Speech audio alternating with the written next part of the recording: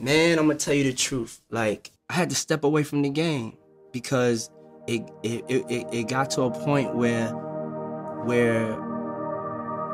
I didn't feel like I was playing with players of my caliber. It's really a microcosm of life. You know, my music is based on life and the things I've experienced. Like, I made a song called Give It To Me, which was inspired totally by a party that I went to by Mary J. Blige. When she hears that song, she knows exactly, because she was there, she knows exactly what I'm talking about. So it's pretty much inspired by life. So anything is inspiration.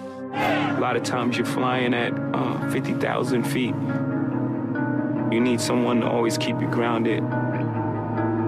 I have great friends around me who, you know, I don't shun their advice. You know, I encourage their advice, which I think is very important. You can live in your own alternative universe with how people treat celebrity these days. But, you know, as long as you keep good friends around you, and also not putting yourself in a box and becoming a prisoner of your fame. A lot of people, once they become famous, they stop doing things that they did. They don't go to the store. You become a prisoner of your fame. And I've always been aware and cognizant of that, not to allow that to happen to me. And I felt like I was investing so much time in the now and in the art piece of it that, you know, when it came time, you know, for my investment in my future as far as my business team and the team of executives around me, you know, it kind of got away from me. I got to a point where I was having so much success in so many different areas, and so I wasn't paying attention to making sure that I was still nurturing the team. And then when I had to come back off a tour and I had to get back into business mode, you know, I realized that, you know, I had outgrew my team. It wasn't like they were bad. It's just that they weren't at the level of excellence that I was at. That level of excellence is very, very high for me. I love what I do. And then when you love what you do, you want to be the best at it. You know, you don't make music to be second best. You make music to be the best. So whatever you do, it don't have to be music. Successful. People don't realize that most people that are successful and, you know, earn a lot of money, they're really just doing their jobs extremely, extremely well. And that is a benefit of it. It just comes. And then it becomes something that you can use to help other people. Because there's but so much stuff you could buy, you know, and then it becomes, you know, it becomes what, you know, it should be used for us to help each other and to make positive changes in the world. Nobody like, are you kidding me? Like, I do this. Like, I've been doing this a long time. So sometimes you have to throw your stats out there to remind people your last ain't better than my first. You know, it's a true statement to me. Like, there's a lot of people last ain't. I mean, it's reasonable doubt. So. It's hard to beat, you know what I'm saying? And you know, you just have to put your stats out there to remind people, like, yo, this is, you know, I'm the real deal. An individual thing, I'm not gonna let anybody speed up my process. I don't care what's happening out there. That's the great thing about, you know, having ultimate confidence in yourself is it doesn't matter what's happening. I don't care what's happening. I don't care what you on or this person's on. This is what I like. You know, my life is tailor-made for me. I've learned more from failures than success. And it can be paralyzing, this failure and the fear of it.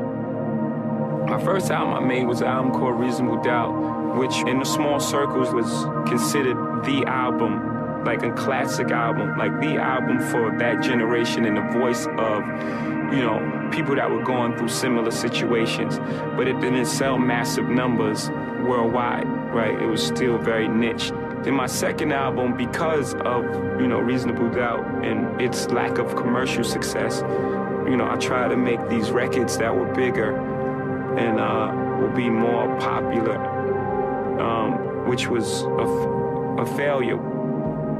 Going for that success really messed up that project and, you know, set a bad tone. it was a huge learning lesson for me that if I was going to be successful, I had to be successful with myself. I couldn't be successful doing what other people were doing. I had to do what I believed in and what felt real to me and felt true to me. I started, even in my beginning, you know, I just lived such a rich life, you know, a full life, you know, that, you know, my first album came out, I was 26, and I had seen so many things in the streets, so my attitude was like, man, you know, I've seen so much, and, you know, I don't have anything to prove. I know who I am. I'm a very self-aware person, you know, so when you're self-aware, even when you're dealing with someone's ego, you know when to allow it to, you allow their ego to live in its own space. You know, the problem is if when you engage that energy, that's when there's a problem. If you engage the ego with your ego, then it's like, okay, now something has to happen. It can keep escalating to a level that can be irreversible. You know, but if you don't engage the ego, if you know how to manipulate or play around with the ego, or that's that weird in energy, itself to people. and you give light back to darkness. Very difficult. I have more fear going back to, you know, I like to advance every year, to advance myself, you know, spiritually, mentally, everything. I like to advance myself. I have more fear going back than losing money. You know, because like I said, when I lost money. I've been broke, I've been rich, I've saved and blown bread. It's a lyric, you know. Yeah. Oh, boy. But it's real. You know, money is just a byproduct, and that sounds really cliche, but it's true, of doing a great job. As it started approaching, you know, I got on this side of the year and started approaching September, I thought it was only right to bring it full circle, being that the first one came out on the 11th. Yeah. And this being the end of the trilogy, to put it out on the 11th, and this way we could recognize what happened that day. Because the first time, of course, it wasn't planned. Right. You know. But I don't want to make the most money. I want to be known for giving the most money away. You know, there's this man called Mansa Musa. It's a part of our history. He was an African king, the richest man in the world, and the changes that he made, the way he would go into the communities in Africa, and I'm talking about like the way he would just help the underserved and underprivileged. He's a big hero of mine. I'm gonna send you.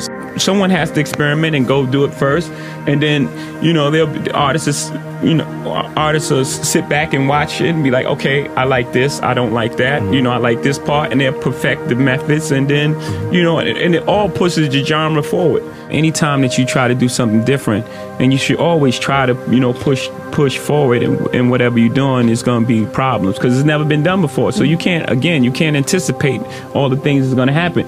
You know, I don't write anything when I'm recording. I don't write lyrics. I just listen to the music and I formulate the song, like just off the top of my head. I just go over the lyrics again and again until I have the song, and then I just go in there and I record it. So it's definitely a God-given talent, and it was drive also. It was drive. I mean, it was tough. I mean, we toured the whole Eastern Seaboard because that's where our records would get played. We wasn't national yet, so we would tour all the way up to North Carolina. We just hit that area. Not even Atlanta. We just all the way up to North Carolina. We would tour, just jump in the van and just drive ourselves and just do endless shows. I mean, with 20 people in the building sometimes. Just yeah. Always believing we get better and better and better. I shot a commercial when this album had came out, and it was like going back through times to all my album covers, and you know, I had to recreate them, and I realized how easy it was to recreate. I had the same haircut and the same thing in every single shot. So I don't know if I've been great at reinventing myself, but as far as the company, we have the opportunity to reinvent ourselves out of necessity of everything that's going on. You have to reinvent yourself. The playing field is